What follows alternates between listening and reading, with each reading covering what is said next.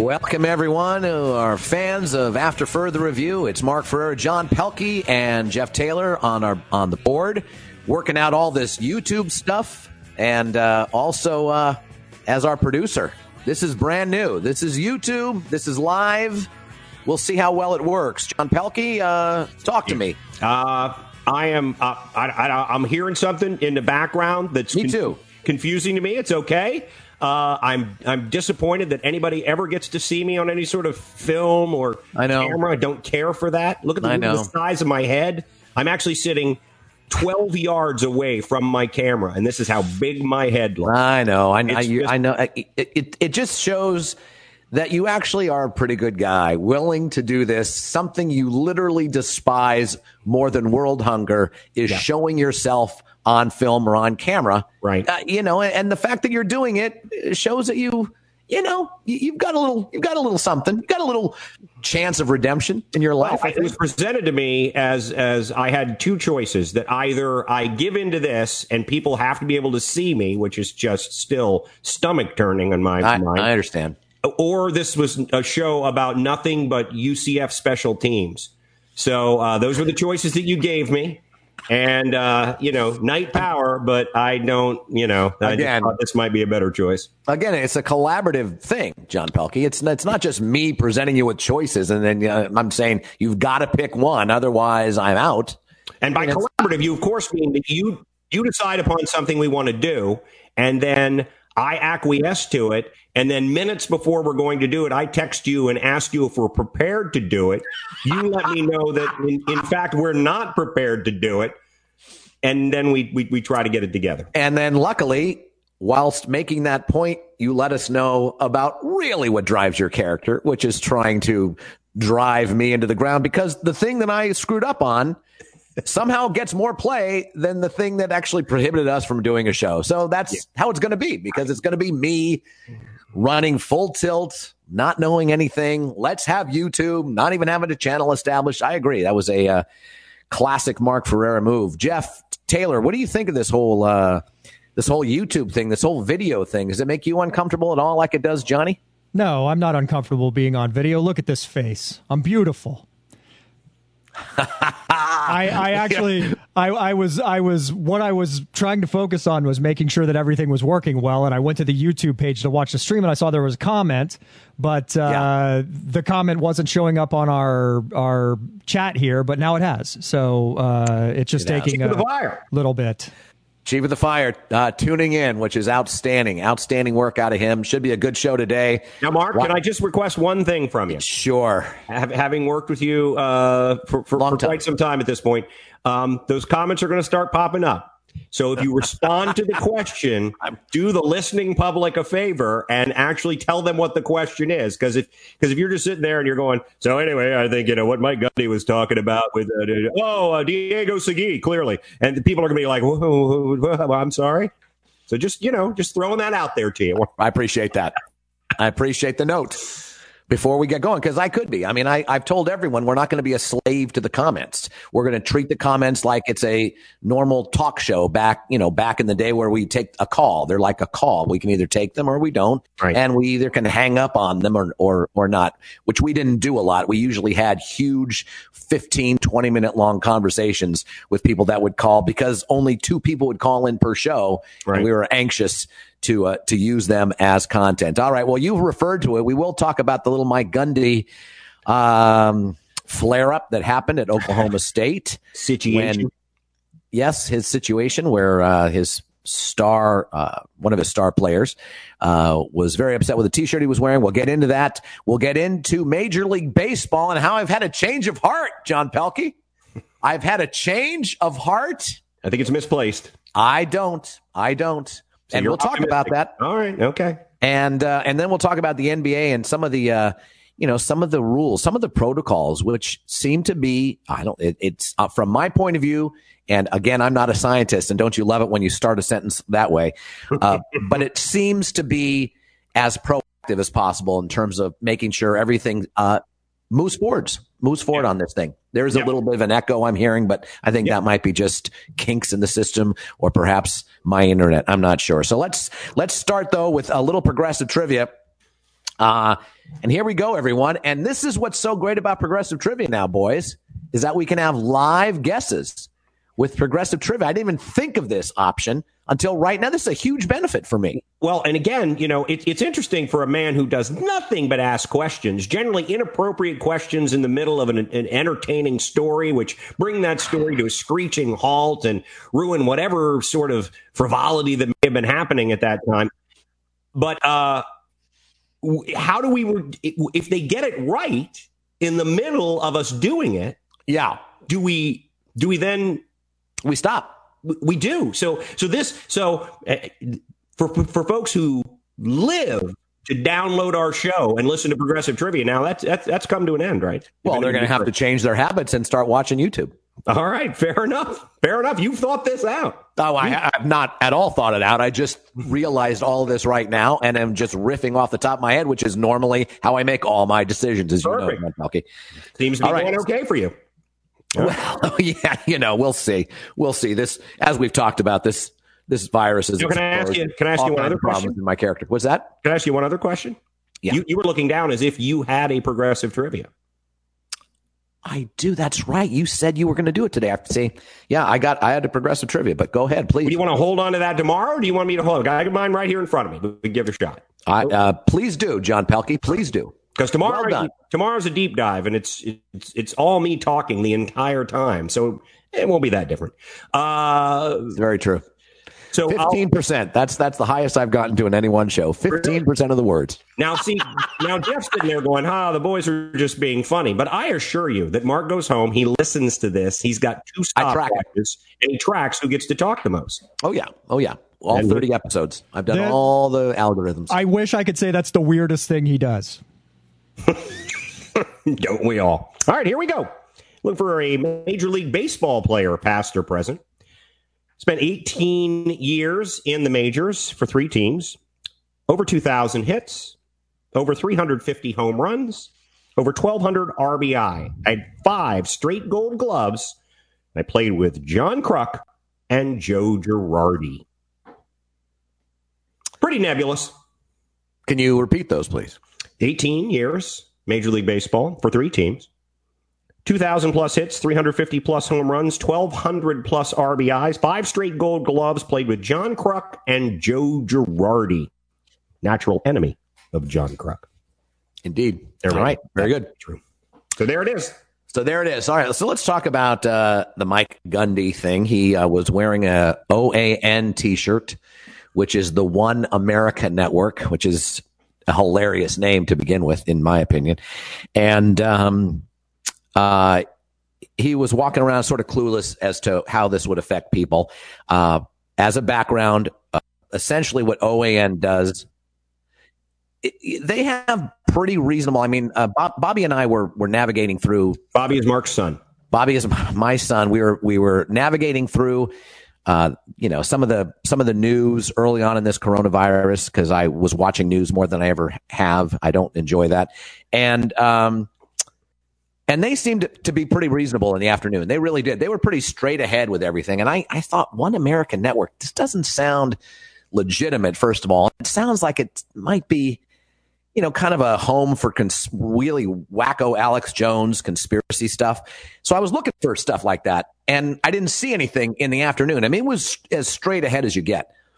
But in the evenings, things turn for One American Network, and they have called the Black Lives Matter movement fraudulent.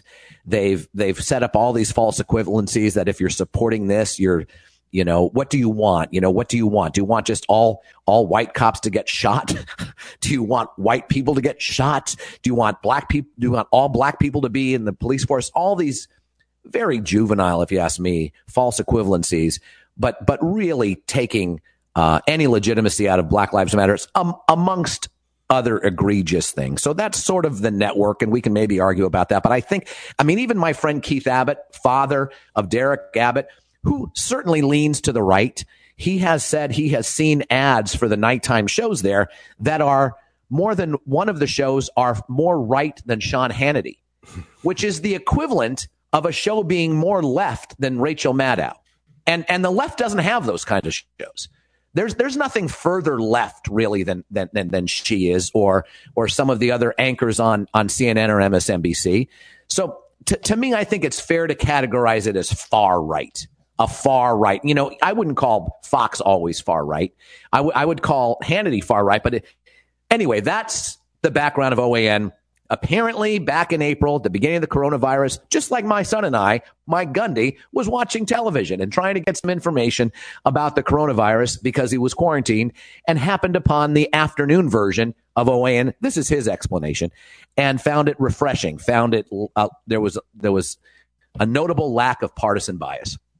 So he wears this shirt. His star player tweets it out, and then there was the kerfuffle, and he looked pretty clueless. His original response, I think, was mocked heavily, but finally, John Pelkey, he said once he understood where OAN was coming from with Black Lives Matter, he was disgusted by it. I've talked far too long, and already my time is more than it normally is on After Further Review. But I want to ask you, what's your opinion of Mike Gundy after this for wearing the shirt, the attempted apology, the final apology, where he stands now, and where you stand with this kind of thing that is happening throughout America right now, where these kinds of things are being exposed? You know, just what's your take on the situation, and what's your take on your current opinion of Mike Gundy? Well, let me step back to the most famous moment for Mike Gundy, and anybody who may be listening and doesn't know Mike Gundy, the most famous moment for him was defending one of his players, and I think rightfully so, after some news outlets said some critical things about one of his players, and that whole, I'm 30, I'm a man, or I'm 40, I'm a man, whatever it was. I don't know, 30 or 40. I'm 70 now, so they're all children to me. So that's where he first came to the fore. It should be pointed out in that rant, he did go after, that's why I don't watch the news. That's why I don't read newspapers. So he's a little bias against the press, which I don't think, Mark, is terribly uncommon for coaches of college football teams. I mean, there's always some level of pushback between the press and somebody in that. And it's a job where winning games, it's your success is very obvious. Either you're winning games or you're not. And so that puts a lot of pressure on people. And certainly there are going to be people who don't like the coach and all of that sort of thing. As far as the wearing of the shirt, I mean, he has the right to wear any shirt he wants and watch any news outlet he wants. And I don't watch OAN. I mean, I know their commentary stuff is far right. I don't know about their news. You say it's pretty straight down middle. Okay, I have really no issue with that. And he has a shirt. I do think, though, what more it illustrates from Mike Gundy, and I think this is the case of a lot of college football coaches and coaches in general, that really do live inside a bubble, because that is, despite the fact that the season's not particularly long, comparatively to, a work year for most people, understand it's a 365-day a year job to be a head coach of a Division I college football team. I think there was a tone deafness for him to wear that. The fact that I thought he was relatively sincere in his apology. Should be pointed out that apology, the sincere apology, came after there were calls for his job. His initial response was kind of tepid, but okay. PR is a difficult thing to manage sometimes. But I think the tone deafness to how his African American players would respond to that has more to do with the fact that these guys are in somewhat of a bubble that, you and I have dealt with a lot of coaches, and we've joked with some of them about the fact that, they haven't been grocery shopping in 30 years. They haven't, they don't go out to a movie. They have a projection room because, if you go out, can you imagine if you're Nick Saban in Tuscaloosa? That must be, going out in public must be the worst experience you could ever have. People just won't leave you alone. So my feelings on Mike Gundy, long way to come around to this, are I think there was a tone deafness there that he needs to be aware of, be more aware that you are dealing, as a coach, you are also a teacher. you're teaching people from a lot of different backgrounds, and I think you have to be a little more aware of what what you do affect them. Because there's a lot about how what they do affect you, and certainly everybody, wants people who are good representatives of the program. That said, I think his response was sincere, seemed sincere. I know a couple of people have gone after him about it, and I think the one thing that we have to do if we want to be consistent with being part of the solution is we have to look at that and say, okay, we accept that you're apologizing and you realize what are you doing moving forward to make sure you don't find yourself in that bubble again. You don't have to agree with everybody. It's not the point. It's not everybody doesn't have to watch CNN or MSNBC or OAN or Fox. You watch whatever you want, but you do have to be aware of how what you're doing affects the people around you, particularly when you're in a leadership position like that. And I think it speaks more to the tone deaf bubble you can find yourself in when you're in something that is so high pressure. And I go back, and I've used it on the show before.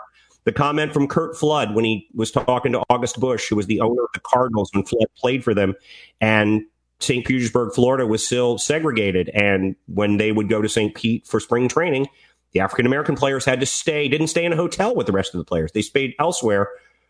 And Busch, who knew Flood, they had a relationship at that point, asked him how it was going. And Curt Flood said, well, it would be a lot better if we could room with the team. And Busch didn't know that. And I don't think he didn't know that because he was some sort of raging racist. I think he didn't know because he was in a bubble. And you bring bubbles up a lot, Mark. And I think what we're looking at now is a perfect opportunity to take that uncomfortable step outside our bubble. And Mike Gundy's done that, and I hope he follows through with it. Before we get to Jeff with a bubble check on that, I think that it's important to make a distinction. We've talked about trying to till the soil with people that don't agree with us and having uncomfortable conversations and trying to kind of get to where people are, maybe getting rid of some of vocabulary words that immediately put people on the defensive. We've talked about having a conversation, and I think that's important. I think that's vitally important. But I do think that the idea of having to fight fire with fire to some degree and having to step up, not necessarily shame someone, but call someone out, I think that's important when it gets to be extreme. When it gets to an extreme point of view. Now, did he have to do it on Twitter? He's admitted, the players admitted that. I think it's the star running back, and I don't have his name. You may have the name, Johnny. But he admitted maybe he shouldn't have done it on Twitter. Maybe he should have done it man to man. And I tend to agree with that.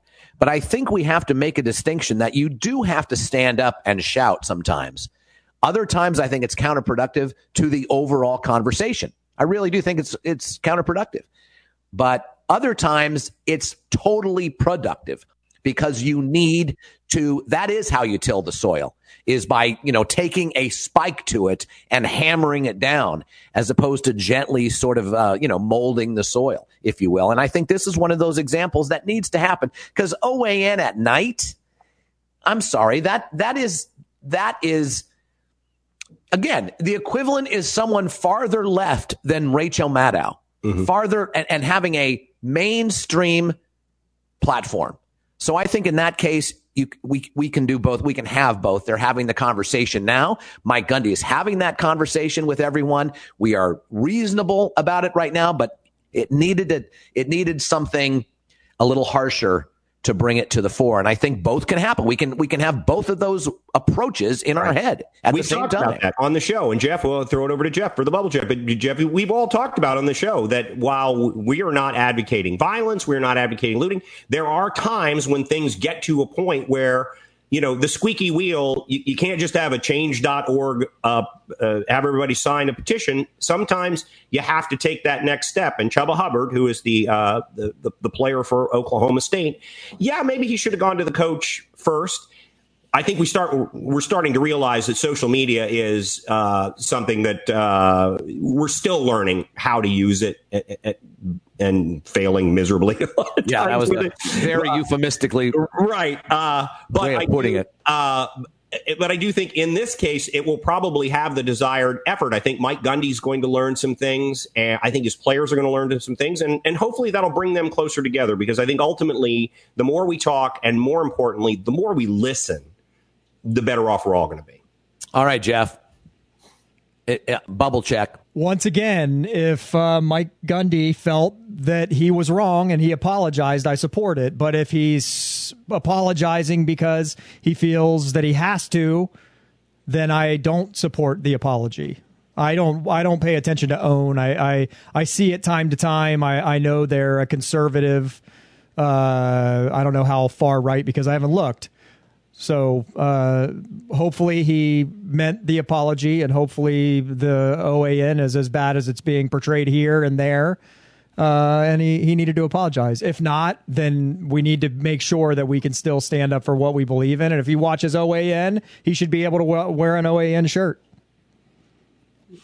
Well, and again, his apology seemed sincere, to your point, John Pelkey. It seemed sincere that he wasn't really aware of how divergent their nighttime programming is from their daytime programming. And he was talking about their daytime programming. He wasn't aware. He saw some clips about them demeaning Black Lives Matter, and not even in a intelligent, in a way presenting an argument that you can talk about where maybe people have overstepped their bounds or overplayed their hand or things like that I think are within the realm of reasonable conversation. No, just blatantly calling them fraudulent and bad for the country and so forth and so on, and how his players were affected by that. And I think in the end, that's where he landed in his apology, was that he didn't realize how hurtful that was to his players. And it was a kind of apology, John, that wasn't about if I would have offended.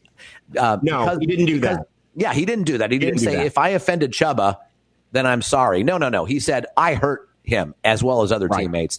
And I'm disgusted by what I see on OAN. And I'm sorry for that. But yeah, to your point, Jeff, I agree. It's a slippery slope. When Cal Berkeley shuts down conservative speakers, shouldn't do it. My God. Got to be able to talk. And that said, though, let me just chime in. It's Cal Berkeley too. It's the place where it shouldn't happen. That's the one place it should never happen. Right. Exactly. But I certainly agree with Jeff on the non. I think you see that in the non-apology more often. When somebody comes out and says, if I'd like to apologize to whomever was offended by what I've said, I think we all look at that and go, well, you don't think you said anything wrong. You just thought people were offended by it. When somebody sincerely comes out and said, you know what, I will accept my responsibility for either thinking wrongly or not having enough information and making a comment. Now I know. And I think that's how, we move forward. But I think every non-apology apology sets people back. I think people are starting to see that more. People are starting to understand that more. So I am going to go with that. I think he's being sincere. I agree that there's nothing positive in the macro for a non-sincere apology. In the micro, maybe it'll save your job. I guess that's certainly a possibility. But in the macro, and if you really are concerned with a better society and being a better person, then your apology should be sincere apologies. And if you don't think you should apologize, defend your position and talk to me about that. Keep the dialogue going. But too often, even after the non-apology apology or the apology or the no apology at all, there's no dialogue following that, and that's where we found ourselves at this point a lot. Well, I've always been a fan of Gundy ever since the I'm a Man. I'm a man. I love it. It's funny. I did get your clip, and it is here, and I'm watching it load into this thing that I started before we started this show, and for some reason, probably because I'm pushing my computer to the absolute limit over here, it just won't load in. This program has a means of doing that. By the way, we'll talk about Mike Gundy bias your computer. Yeah. My it hates Mike Gundy, or it likes him. It's like, I don't like what you guys just said about Mike Gundy. I am not going to play this clip. No, I like that clip. I started liking Mike Gundy because of that clip. I like that he defended his player. He defended his player. Absolutely. And the press could be a bunch of pain in the asses all the time. Yeah. You kidding me? Yeah. The press shouldn't get a free pass. I mean, they can be they can be assholes. You watch some of those stories about, especially college athletes. Those are kids. You watch those stories about those college athletes who their life has been derailed by how they were portrayed in the media.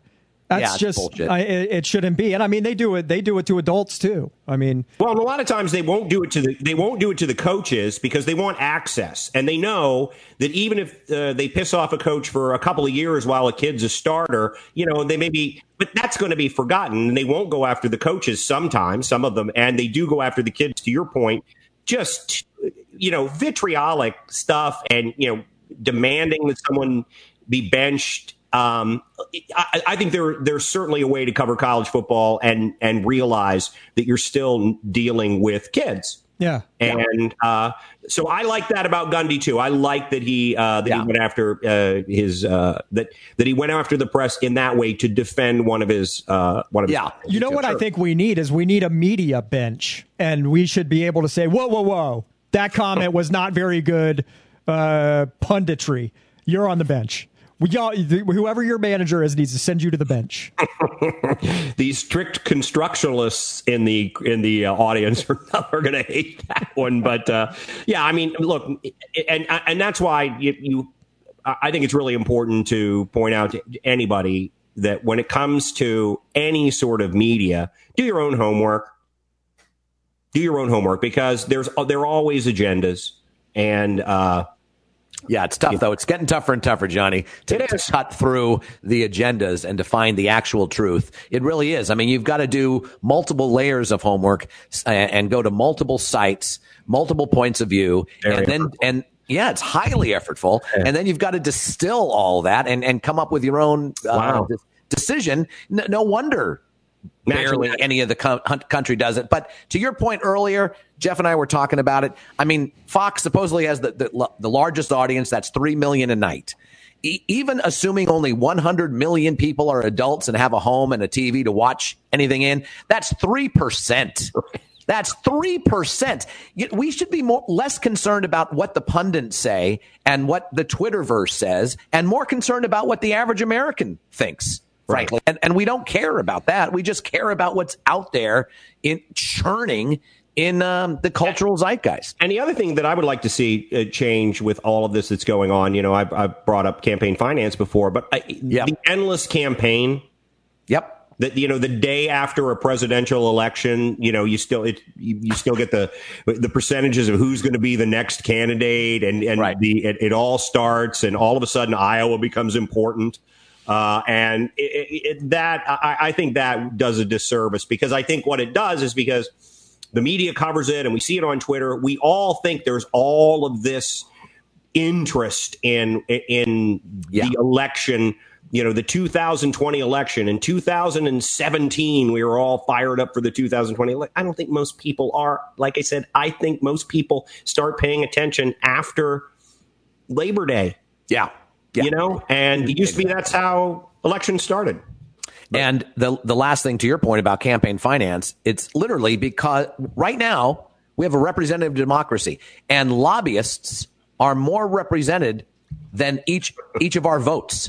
Right. Our votes are less represented than lobbyists, who then can fund these candidates because they need the money to run on. If everything was publicly financed, if all elections were publicly financed and you could not use a dime of private money, then actually that would return representation to the people, to the voters, for crying out loud.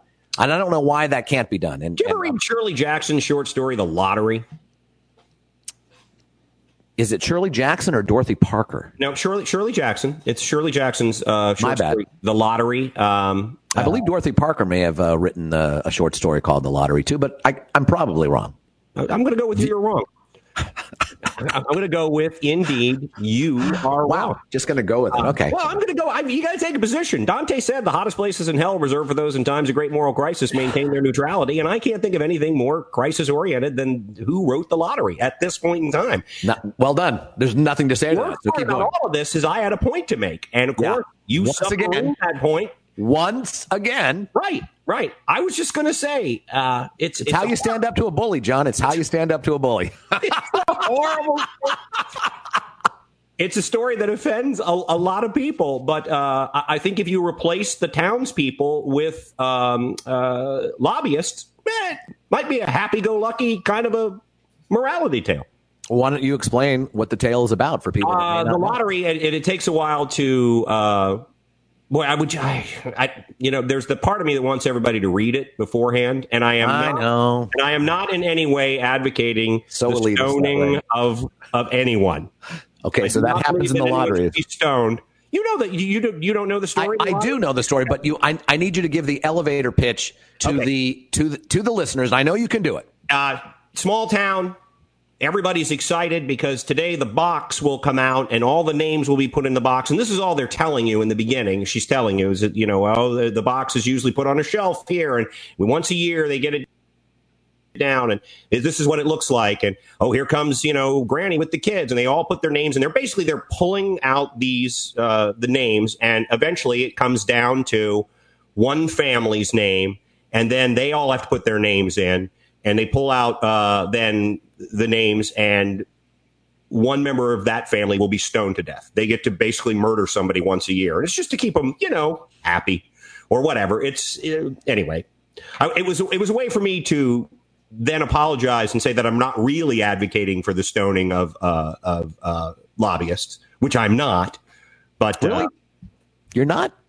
I am not, as far as anyone knows. Yes. Advocating. No, I'm not. Of course. Right. Well, what you are advocating for is this progressive trivia, this baseball player. Remind us of the first 4 clues, Johnny. And if there are any viewers out there, we welcome you. Feel free to participate in the comment section and guess for progressive trivia. I don't have a guess yet. Go ahead. All right. Let's go back through our first set of clues. 18 years in the majors, played for 3 teams, 2,000 plus hits, 350 plus home runs, 1,200 plus RBI. 5 straight Gold Gloves, played with John Kruk and Joe Girardi. I'm a 7-time All-Star, next set of clues. Led the National League in home runs twice. I never played in a World Series. In fact, only played in 1 postseason series in my career, and I'm a former MVP. Interesting. And he led the National League twice in home runs. National League twice in home runs. Former MVP, never played in a World Series, only played in 1 postseason series, and he's a 7-time All-Star. Interesting. Yep. I like it a lot, actually. I like it a lot. I ran into some notes that I'd made about people that I'd either interviewed or introduced at an event or a game, and I ran into this one, and it just reminded me that it was, it's a good one. It's a good one. Jeff has guessed Don Mattingly, and that is not correct. Jeff should always remember that John will never, ever, ever, ever, ever do a baseball progressive trivia regarding anyone other than Catfish Hunter who played for the Yankees. Okay. It's not going to happen. By the way, I Googled both Shirley Jackson, the lottery, and Dorothy Parker, the lottery, and Google corrected me when I put in Dorothy Parker. There it is. So, man, this show's been rough for me, man. It's not because normally it's John just all over me, and Jeff sort of remains neutral, like Dante. I feel like I was neutral in that. Every now and then will defend me, but there's been on 2 occasions now where he's helped throw me under the bus. I am the daytime version of OAN. I just gave you the straight news. I'm sorry you took it as biased. I'm just on the wrong side of history, this show. That's all. Well, I think it's because you fancy yourself a film actor, and I think you're playing to the camera. I think you're playing to the camera. So it's got your, you're worried about the aesthetics of it all. I mean, look at you. Clean shirt. I see the makeup too. This high definition camera you're using is showing. Again, I have noticed this show that you have actually looked at the actual camera a lot more than I have. I've looked at the pictures. I've looked off into space whilst trying to make a point. Well, Mark, but I see you, John, looking right there the whole time. To me, you're playing the camera a lot more than I am. Oh, I'm trying to remember that. And we can see in the picture behind you on the wall, we can see the kids like waving at you. I can see arms. I can see people who are distracting you from the show. So I know that has something to do with it as well. You're in a room full of people. No, there's no one here. You invited longtime listeners so I can perform. So I can have a live audience. If you turn that camera around, there's a bleacher, isn't there? There's a bleacher. There is a live audience. Are they masked? Are they? Because you're not masked, so clearly we have a guest. John Pelkey, is it correct? It is not Dave Winfield, Chief of Fire. Great. Not the great Dave Winfield. Mr. May. Had a lot of years with the Yankees as well, so he may qualify as someone you will never do a progressive trivia about. I'd probably go with Winfield because I don't think of him as just the Yankee. You know, I think of him as a Padre initially. Do I. By the way, I do believe that George Steinbrenner's greatest moment ever, and I believe it's Steinbrenner. It might have been Dorothy Parker. But I do believe that it's George Steinbrenner that called Dave Winfield Mr. May. No, I know. It's very funny. That is a classic. It is a classic. And he had good nicknames. It's not Mike Schmidt. You know, big guys that have some con artistry about them and like to push people around in their businesses. Come up with very good nicknames. Listen. There's, I'll for till time immemorial, I'll criticize Trump for a lot of stuff, but coming up with nicknames for people, he's very good smart. at it. It's very smart. It is a great tactic to use. It does, because it distills everything. It's a great campaign tool. It really is, and you got to give him credit. I mean, the man beat 17 Republicans and beat a formidable candidate in the sense that what was backing her, was the force of the entire Democratic Party and a former president. So he obviously did some things right in terms of running his campaign. And he had an assist. He had a little bit of an assist. All right. So we've got others chiming in as well. Let's go to the point that I'm very anxious to get to, John Pelkey, and I'm looking right at the camera, at you. When I said that I have a change of heart about Major League Baseball, I have a change of heart about the entity that has been at the forefront with these negotiations, and that is Tony Clark, the head of the Players Association. This is big news. Major League Baseball Players Association has essentially told Major League Baseball and Rob Manfred, the commissioner, who is on the side of the owners, they always are, that fine, we're not going to negotiate anymore. We negotiated a prorated salary. We gave you some options. I mean, to be fair, none of the options were realistic. And Major League Baseball came back with options, none of which were realistic. And Tony Clark, who I have really ripped, I really don't rip people like this as a rule. I leave that to John Pelkey. You said he should have been the main character in Dorothy Parker's The Lottery. Yes, in Dorothy Parker's version, Tony Clark should have been the pro/antagonist, depending on your point of view. Right. But Tony Clark, who I have eviscerated because I think he's been a horrible player union rep, has said to Major League Baseball, okay, so that's it. We're done negotiating. You guys, per our agreement, you guys set the season and let us play. And basically, it's in their court now, and that's the only narrative that anyone hears. Because really, Major League Baseball, when Manfred came out the other day and said, I'm not sure we're going to have a season, there was a big pushback. Because everyone wants baseball, John Pelkey. Right. More than any other season in the history of baseball, people want baseball because it's a return to a sense of normalcy. And if these millionaires and billionaires are arguing about it, people are going to get upset. And if the players are saying, well, we can't wait to play. Tony Clark is saying, we just want to play. We just want to go home. We just want to play. And man, the thing is that Major League Baseball has said, we really can't afford this without people. We're going to lose $700,000 a game. We can only really afford to play 50 games or so. Well, then Tony Clark is saying, then there you go. It's a 50-game season. What are you waiting for, Major League Baseball? And, of course, Major League Baseball is saying, well, they're going to do this and they're going to do that once we start the season. But no one hears that argument. That's the thing. Tony Clark has finally won the narrative argument because the players look like they're taking the high road. We want to play. Right. Salaries be damned. It's not about salaries. It's about you are preventing us from playing baseball. Ownership and commissioner. I give him full credit. How am I wrong, John? Well, where would we start? I saw Rob Manfred actually on the SportsCenter special hosted by the relentlessly mediocre Mike Greenberg on opening up sports.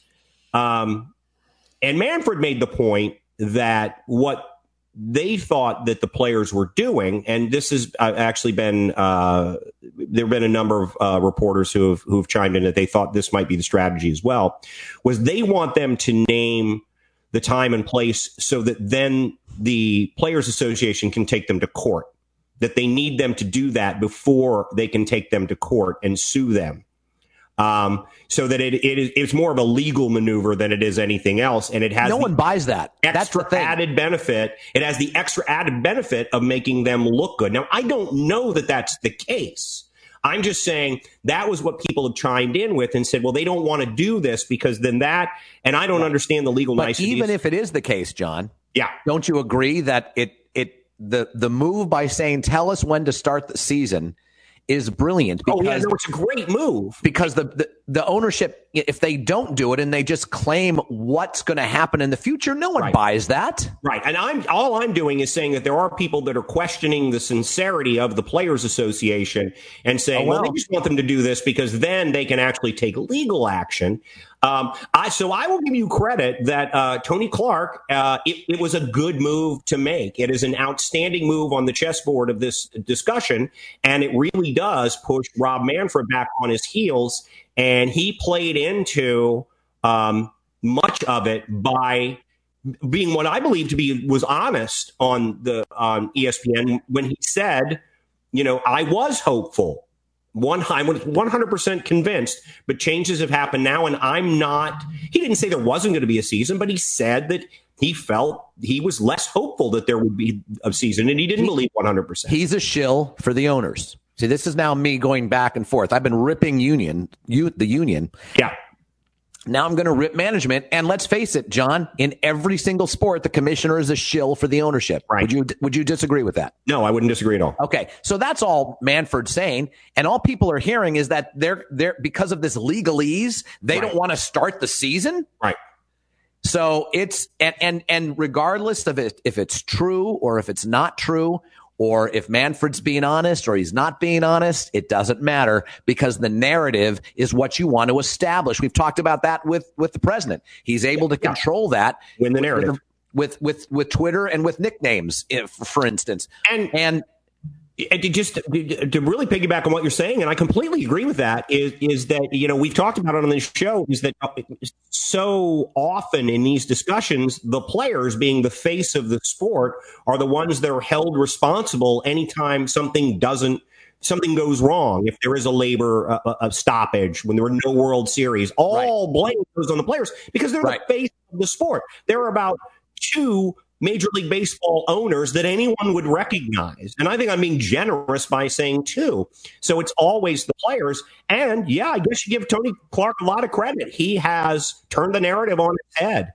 And now he's requiring the owners to either name a time and a date, or Manfred made this point on the Greenberg show thing that they were still in back channel negotiations. Said we're still trying to keep lines of communication. Well, to me, this is a great negotiating tactic. In the end, it's always a great negotiating tactic in my mind when you can grab the narrative ground, the high ground, if you want. Yeah. And they've grabbed it. So I bet the back channel negotiations have heated up with Major League Baseball because of this move. And I will say, I have literally given Tony Clark zero benefit of any doubt. And I am pleasantly surprised because he has taken a book out of, the best guerrilla fighters out there, man. I think he has really put all of the onus on ownership, made them, to your point, be on their heels. And guess what? The narrative out there, owners, is that you're holding up Major League Baseball. Yeah. You and only you are holding up Major League Baseball. What's the problem? If you can't afford what you negotiated, then have less games. And he's requiring the owners to come forth with a nuanced argument about why they don't want to set a date. And as we know, what doesn't work? Nuanced arguments. Always. Just say, we're ready, let's play. Wait, we can't because you won't let us? Bad. I know. I'm just so impressed. It's a good move. I agree. I thought you were praising him on his sincerity that, they just want to play. Well, okay. No. I'm praising him on his tactics. Yes. Which is why I've always, We still question him strategically. Well, this was a strategic move, though. Well, I think this was a tactical move more than a strategic move. I think strategically, if you look at strategy as being a much larger macro, I think strategically coming to an agreement earlier, and to your point that you've made on the show numerous times, is if you'd have done this earlier, you may have been able to, and I know they don't trust each other, and that's part of the problem, but you may have had a little bit more leverage for things down the line. As it got closer and more acrimonious, those became less and less possible, and he has always been accused of using brinksmanship as a tactic, which sometimes works, and I don't think strategically in this case it did. But this tactic changes things. Well, and it's interesting. You could make the argument that this is just a very, very smart tactical move within the umbrella of brinksmanship. In a way, it is. Yeah, it is a little bit. It is a little bit, but it's a smarter way to go about it. It's a much smarter way of going about it, and I'm very, very pleased about that. So, okay, so. Well, you laughed at it. Now respond to it. This is what I was talking about. If you look at a comment, it's okay. I'll respond, and I'll play to the camera properly, which, oh, by the way, I think we all should, John Pelkey, because we're being filmed. Oh, by the way, that's an important part of when you do something via video is to play to the camera. But if I'm looking at the camera, I'm not looking at myself, and I just don't want to look at it. It's not a pejorative. It really isn't. All right. My mom chimes in. You all look great. Jeff, you don't look like I thought you did. I hope they let you talk. And I laughed because when I first looked at it, it made me think of that. Oh, you look great, Jeff. I didn't think you did. I thought you looked like Ted Cruz. Based on your voice. But we have let him talk, Mom. We have let him talk. Do you want to chime in on Tony Clark there? Jeff, producer? I'm just glad for this small time you were able to give him some credit. Didn't last long, but you gave him some credit. Yeah, and I think he deserves it. And by the way, Jeff, it only took Mark's mom like 30 minutes of a show for you to become her second favorite host of this show. Yeah, because she hates me. No, she doesn't hate you. Unfortunately for her, if I start talking, I don't look as good as I do if I just keep my mouth shut. Interesting. All right, well, let's move on and have Jeff not talk while John does the next set of progressive trivias. All right, my next set of progressive trivia clues. I'll remind you of the first 18 years in the majors for 3 teams, 200 plus hits, 2,000, excuse me. Can't read my own writing. 2,000 plus hits, 350 plus home runs, 1,200 plus RBI, 5 straight Gold Gloves, played with John Kruk and Joe Girardi. Led the National League in home runs twice. I'm a 7-time All-Star. Never played in a World Series. Only played in 1 postseason game, and I'm a former MVP. The team I played for the first 15 years of my career, won a pennant the year after I left. Made it to the World Series. And played with Tom Glavine and John Smoltz. And the final clue is, I only did 11, Mark. I'm a multiple MVP award winner. Okay, so it's not my guess. My guess is wrong. All right, very good, John Pelkey. That's pretty fun. He played for the first 15 years of his 18-year career. Played for the same team and got to 1 postseason series. But the year after he left, this is why the Mattingly guess actually, Jeff, was a pretty good guess. The year after he left, the team won the pennant, and played in the World Series. All right, very good. That's a pretty good guess that Jeff had, too, as well, coming up. So, at any rate, Jeff is correct. There you go. Nice work, Jeff. Is correct. Mark, incorrect with Andre Dawson, who's one of my favorite players. But since I guess we're now giving it away, so Lenny, who's actually probably got things he has to do, and he'll listen later, now he's going to be I don't know upset. why are we giving it away? I thought we said It's not on the comments. It was between us. All right, then we won't give it away. I thought we were supposed to give it away. This is all new to me. God, you're just just attacked. I mean, that was just that's three Scotch, Mark. Good Lord. This is he can dish it out. He can dish it out, but he cannot take it. Right, he can. That's what bullies are, John. They're very thin skinned. They're very thin skinned. They cannot take any heat back at all. That's a load of crap. I have to beg to differ there. I'm a bully and I can take it too.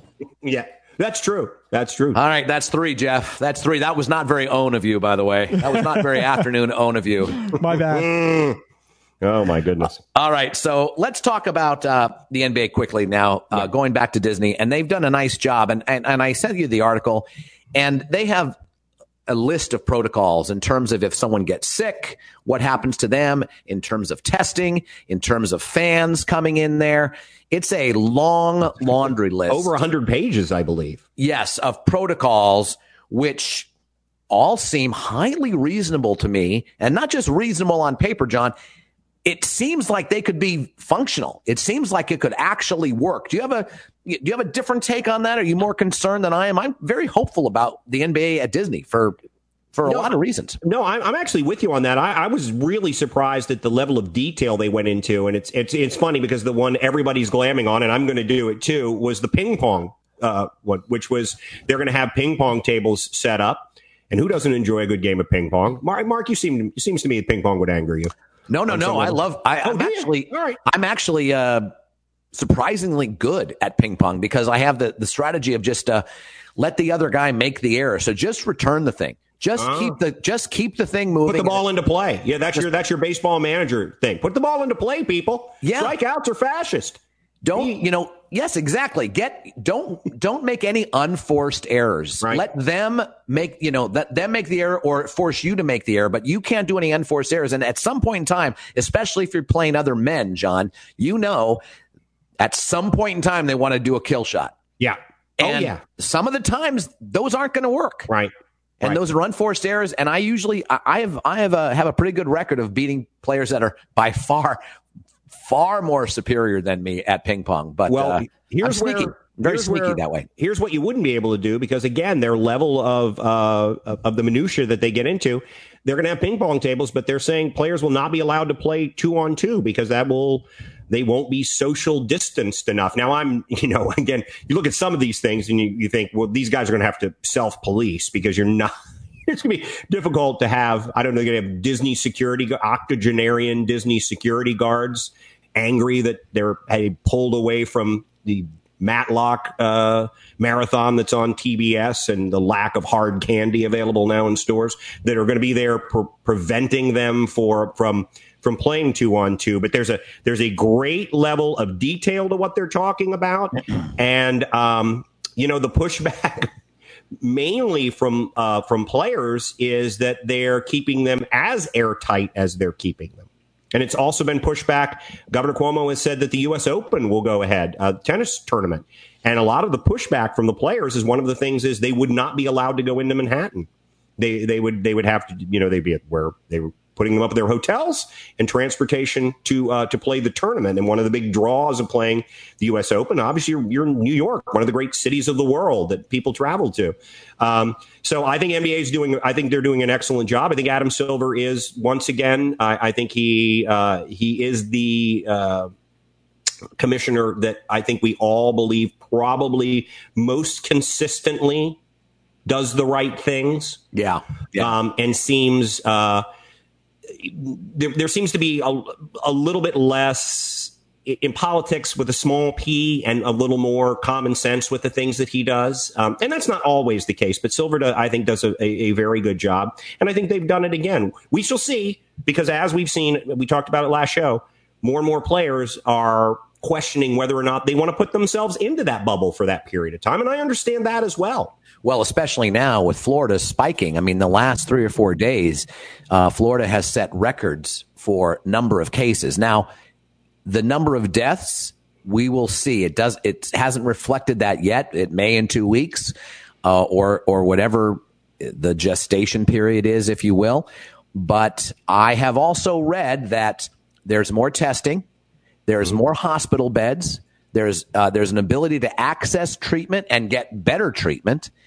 And maybe there's been a decent enough isolation of, areas that are more susceptible to it. So maybe the mortality rate, there'll be a lot of cases, but maybe the mortality rate will go down to what it normally is with the flu, and there will be some sort of herd immunity that happens. We'll see, but it is a little scary to see these number of cases set record numbers. It is in the last few days. And I will say, some of it may be due to more testing, but there are also medical professionals who are saying, no, we're seeing a larger percentage and uptick, and they're following these things. But I will say this about the NBA guys is they're not going to be out among the general population in Florida. I mean, some of the reasons that this is happening is because there are people who aren't taking the precautionary measures that they should, and they're showing up in bars together and just not, acting as if everything is perfect, and it isn't. And again, this is not a criticism of them, though I think they're making a mistake. But the players will be much more sequestered. Yep. It is a bubble, so I don't really know that those numbers going up. Yeah, that would be concerning for me as well. But I don't know that it necessarily shows me that their situation, or should illustrate to them that their situation is more fraught with danger than it would have been, more at risk than it would have been. Yeah. So I'm optimistic that it's going to happen, but I think we are going to have some guys who just choose not to play. Quickly, there's some breaking news here. Manfred and Clark had a face-to-face meeting, and the MLB presented a proposal to the players, and it seems to be positive. So, see, I'm telling you, that is all Tony Clark making that tactical move. Would you agree, Jeff? Yes. It brought them to the table. It brought them face to face for probably the first time since this thing started. So that, to me, I will give Tony Clark full credit. He, when the chips were totally down, he hit a home run in the bottom of the ninth with 2 men on, down by 2. Part of this deal is that the Players Association has agreed not to file a grievance if this deal goes through. There you go. So, congratulations. We'll see if the now that might be a tactical move on Manfred's part in terms of making sure that's off the table. But even if it is off the table, if the thing is if it's off the table and Tony Clark realizes they're not going to have that leverage and he backs off saying, just tell us the time to play, then I will go back to my original point of view of Tony Clark. But the Players Association has already agreed not to file a grievance.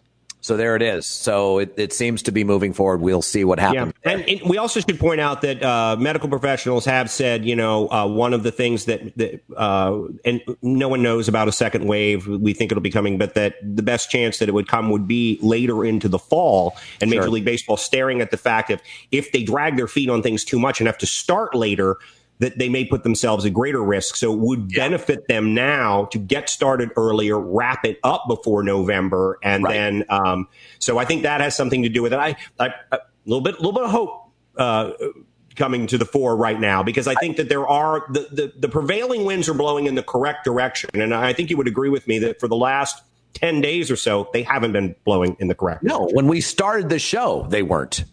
I mean, that's what's great. Actually, I think they were. Once Tony Clark put that out there, I think the writing was on the wall that something was going to happen, because Major League Baseball didn't have a choice. They really didn't have a choice, and they had to do something to get the season started, because it's clear that the majority of Americans are yearning for baseball. And I think you're right in terms of the NBA. The NBA has the best chance of getting this thing right, because the commissioner and the players and Disney all have a great relationship. As a matter of fact, there's stories about Iger and Silver, and they publish, whilst these stories are being out there, the pictures that are associated with these stories are of the opening of the NBA experience, John. And there are some great pictures of Bob Iger and Adam Silver. And just seconds before that picture was taken, you were hustled out of the frame. Yes. Make sure you weren't part of that thing, because as you may or may not know, listeners out there, John Pelkey was a part of the NBA Experience grand opening. I co-hosted that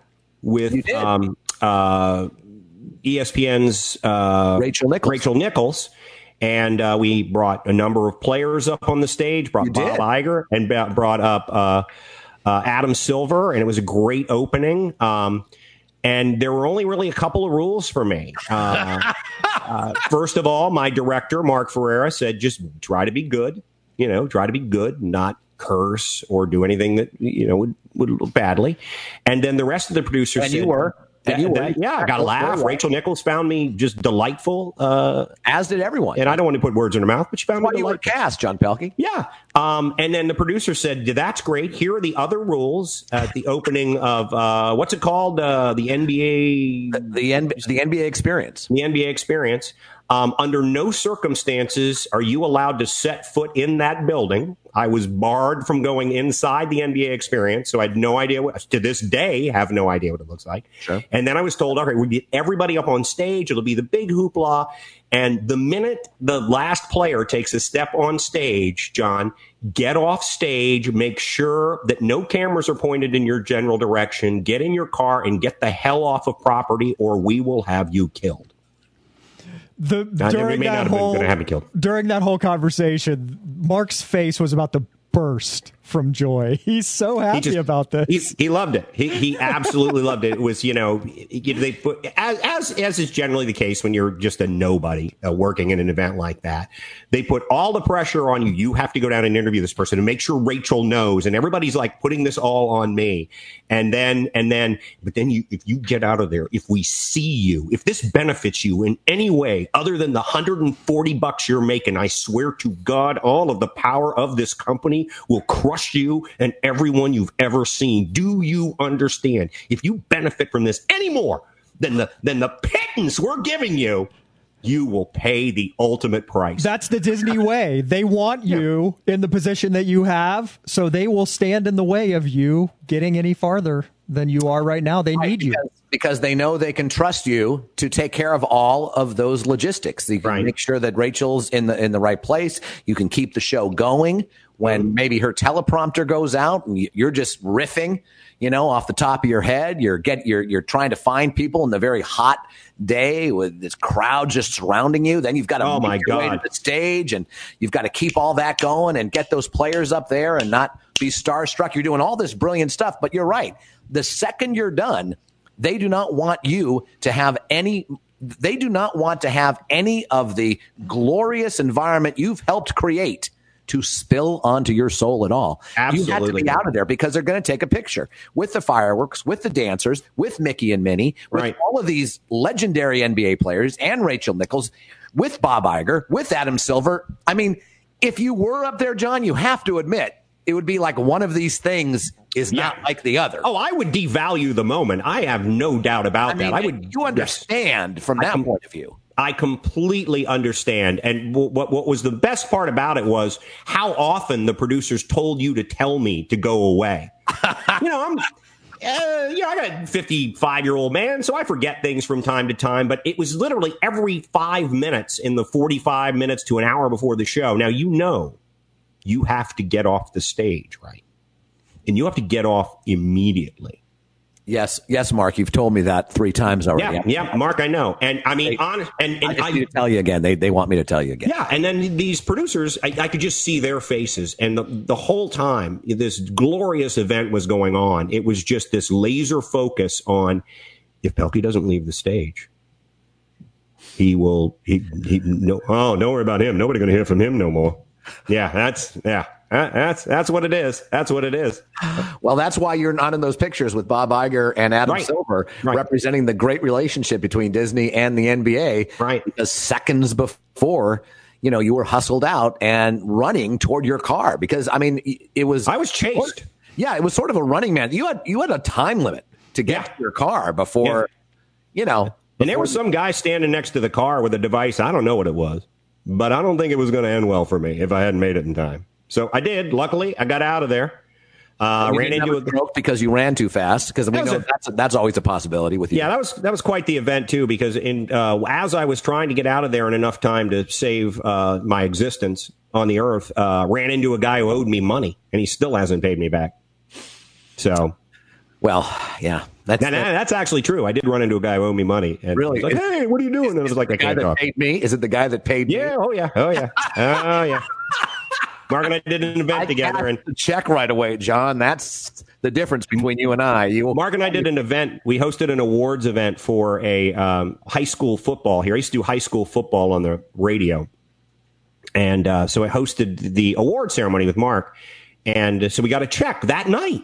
And Jeff, you know how that works, man. You do an event and they pay you that day, because sometimes that can be waiting for Godot to wait for a check from some of these folks. So we got the check, and Mark immediately went to the bank. I'm sure I could come up with some nefarious story why you needed the cash. I mean, I think everyone who knows knows. Sure. Went to a check cashing place. I didn't wait for the bank. Right. I cashed that check. You gave up the 25% just so you could have that cash in hand. Got to keep the lights on.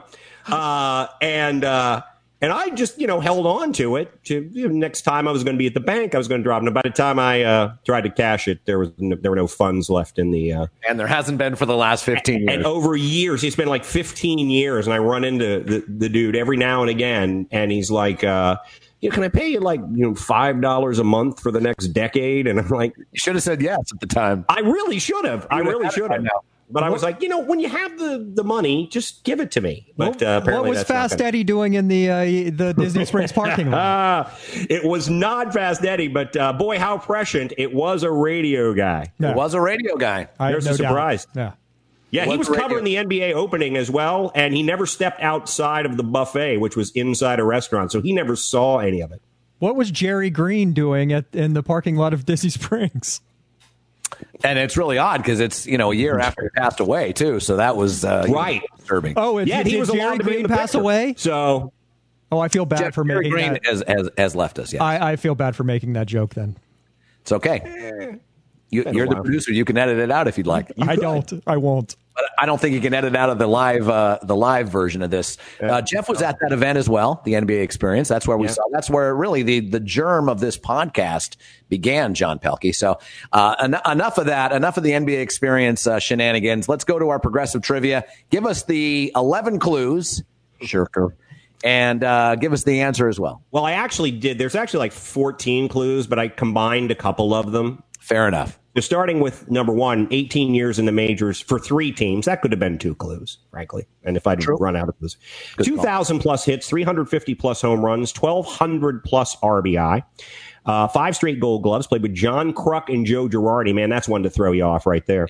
Yeah. Led the National League in home runs twice. I'm a 7-time All-Star. Never played in a World Series. In fact, only played in 1 postseason series in his career. 82, right? Former MVP, absolutely. Played with Tom Glavine and John Smoltz. The team that I played for the first 15 years of my career won a pennant the year after I left. And the final clue, multiple MVP awards. In fact, he won them back to back. And the answer is, of course, Dale Murphy. The great Dale Murphy. And talk about also the borderline Hall of Fame guy. The guy who there were years where I think you would have said he is a lock to get in the Hall of Fame. Oh, yeah. And then, he stuck around for a while. He was still viable, stuck around for a while. Played with Philadelphia and Colorado, actually, if you're wondering, past his Braves years. But for some reason, that diluted people's thinking about him. And then the reason that we said never played in a World Series, only played in 1 postseason series in 82. And I think he hit something like 258. I think he's 3 for 11 in the postseason. So it's kind of I look at it as like a Kurt Warner, because the argument about Kurt Warner getting the Hall of Fame in the NFL was just the career just wasn't long enough.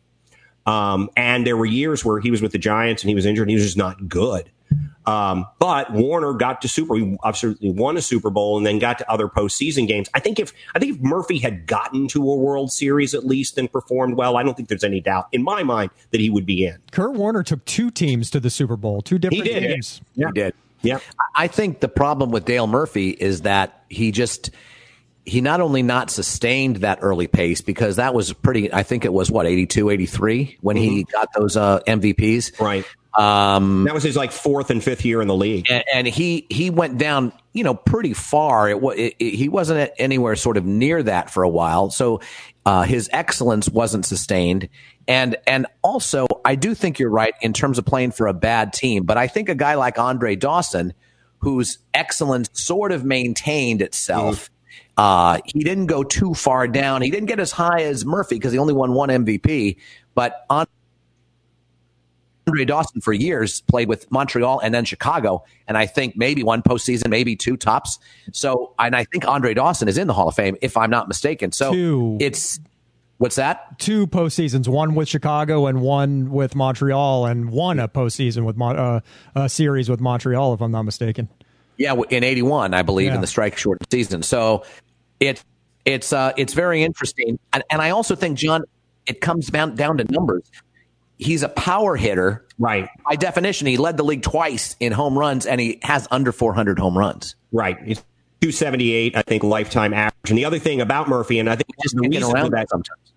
One of the reasons for that drop-off is the fact that he played 162 games for like 5 or 6 seasons in a row. And that's something that I don't think we don't see as much of now. I think he was on a bad team, and he was really the only thing that drew people to Braves games for a while. Yeah, Horner. Yeah, Bob Horner also hit with him. That was kind of fun. And that was kind of fun, but I mean, he was one of the main draws for that team, and I think maybe he just all of that work over those back-to-back seasons of 162 games. I believe he led the National League in plate appearances like 4 years in a row, and I just think it took its toll on him. Started out as a catcher. And then ended up as a first baseman and played left field as well. But played his first, I think, 80 games of his career as a catcher in the Braves organization. But you can certainly argue, and I know numbers are so sacrosanct in baseball, but it's hard to tell the story of baseball in the 1980s without Dale Murphy and the back-to-back MVPs. There's no doubt about it, and I think he's been at the Braves games for the past 20 years, where John was the voice of the Braves at the ESPN Wide World of Sports complex, same complex hosting the entire NBA this year, ladies and gentlemen. John Pelkey was there as the voice of the Braves, and will not be there for the NBA. He was. He often took the lineup card out, and we were able to talk to him a few times.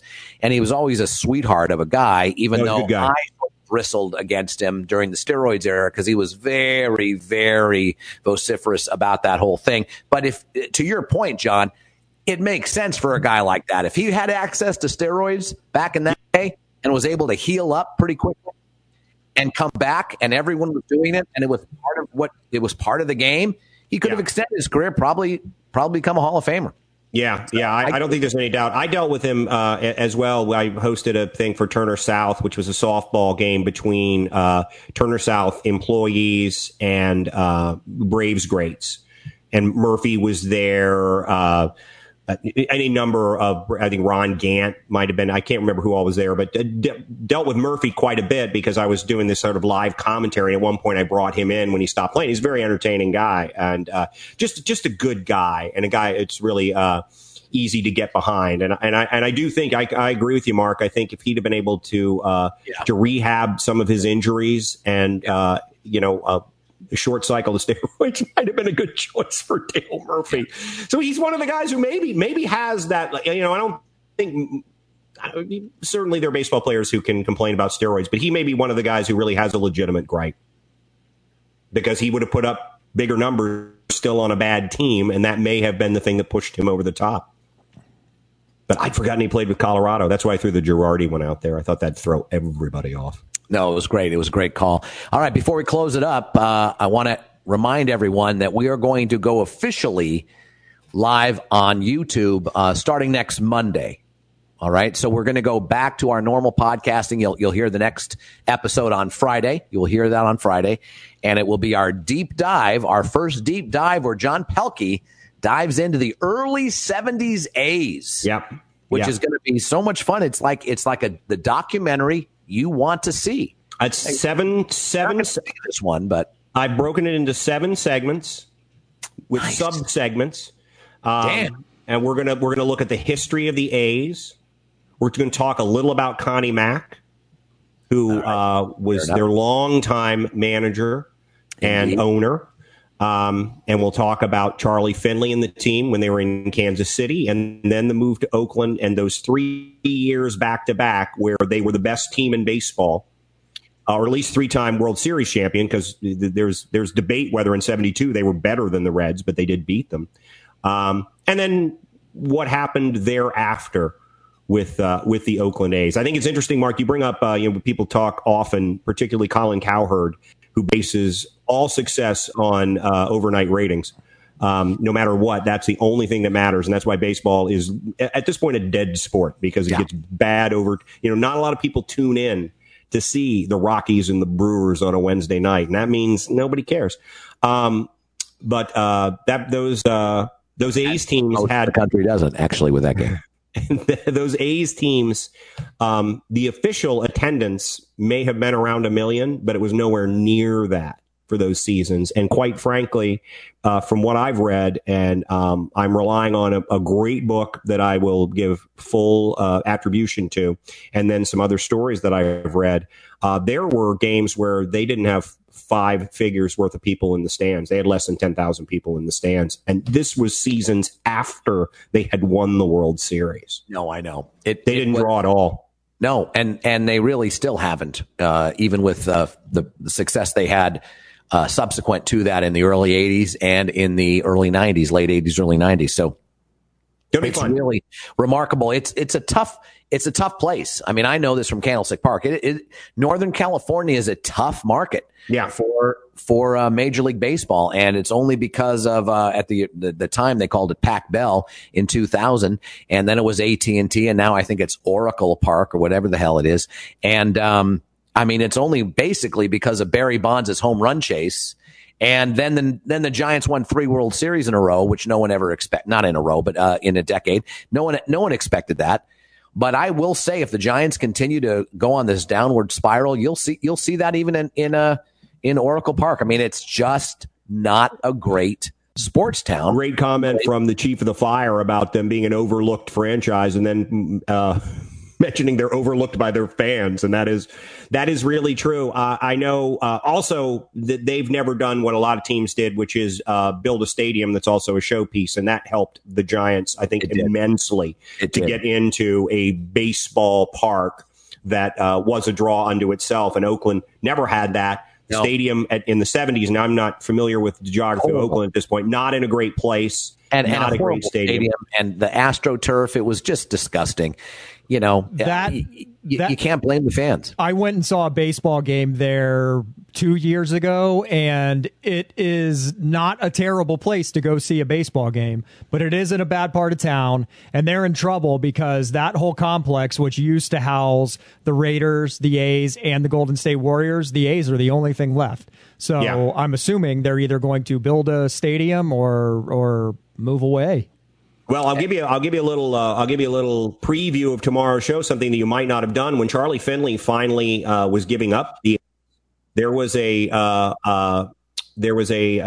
decision in principle, an agreement in principle for him to sell it to somebody who was going to move the team to Denver at that time, before there were the Colorado Rockies.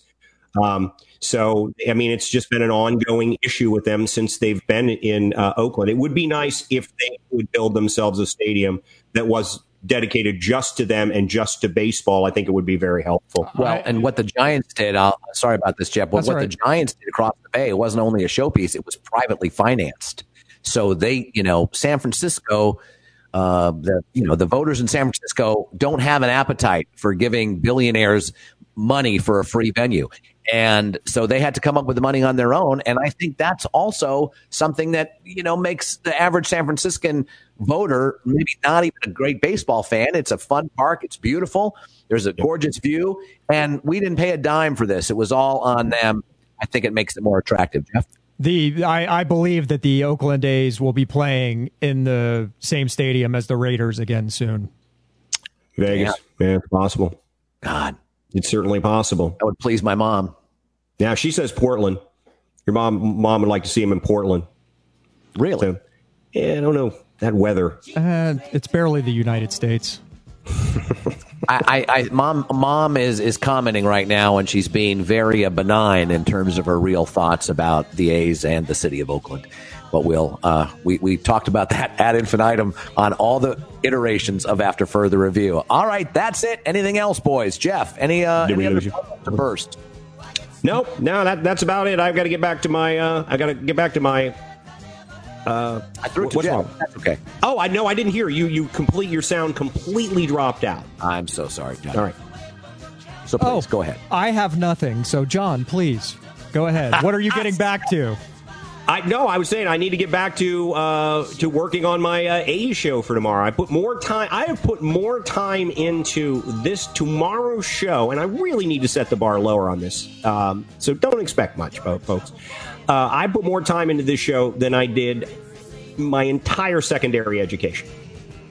Well, I'm excited, but I'm also a little bit nervous because that's going to put the pressure on me. That's my driving force. Of course it is. I'm going to have to come up with a 7-part deep dive series as well on the Big Red Machine. I'm excited to delve into it, but boy, oh boy, you're setting the bar very high, John, and that only means one thing. I either hit that bar or I will be more eviscerated on this show from you than I have eviscerated Tony Clark, and I can't have that. I'm a sensitive soul. You probably should have rethought this schedule of deep dives anyway. It's like, hey, you guys going to talk about anything but 70s baseball?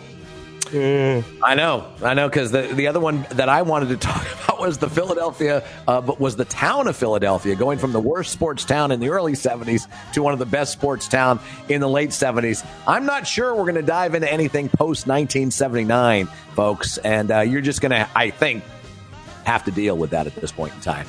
All righty, that does it for us. For Jeff Taylor, for John Pelkey, for all those folks who have watched our soft opening on YouTube, I'm Mark Ferrer. This has been After Further Review.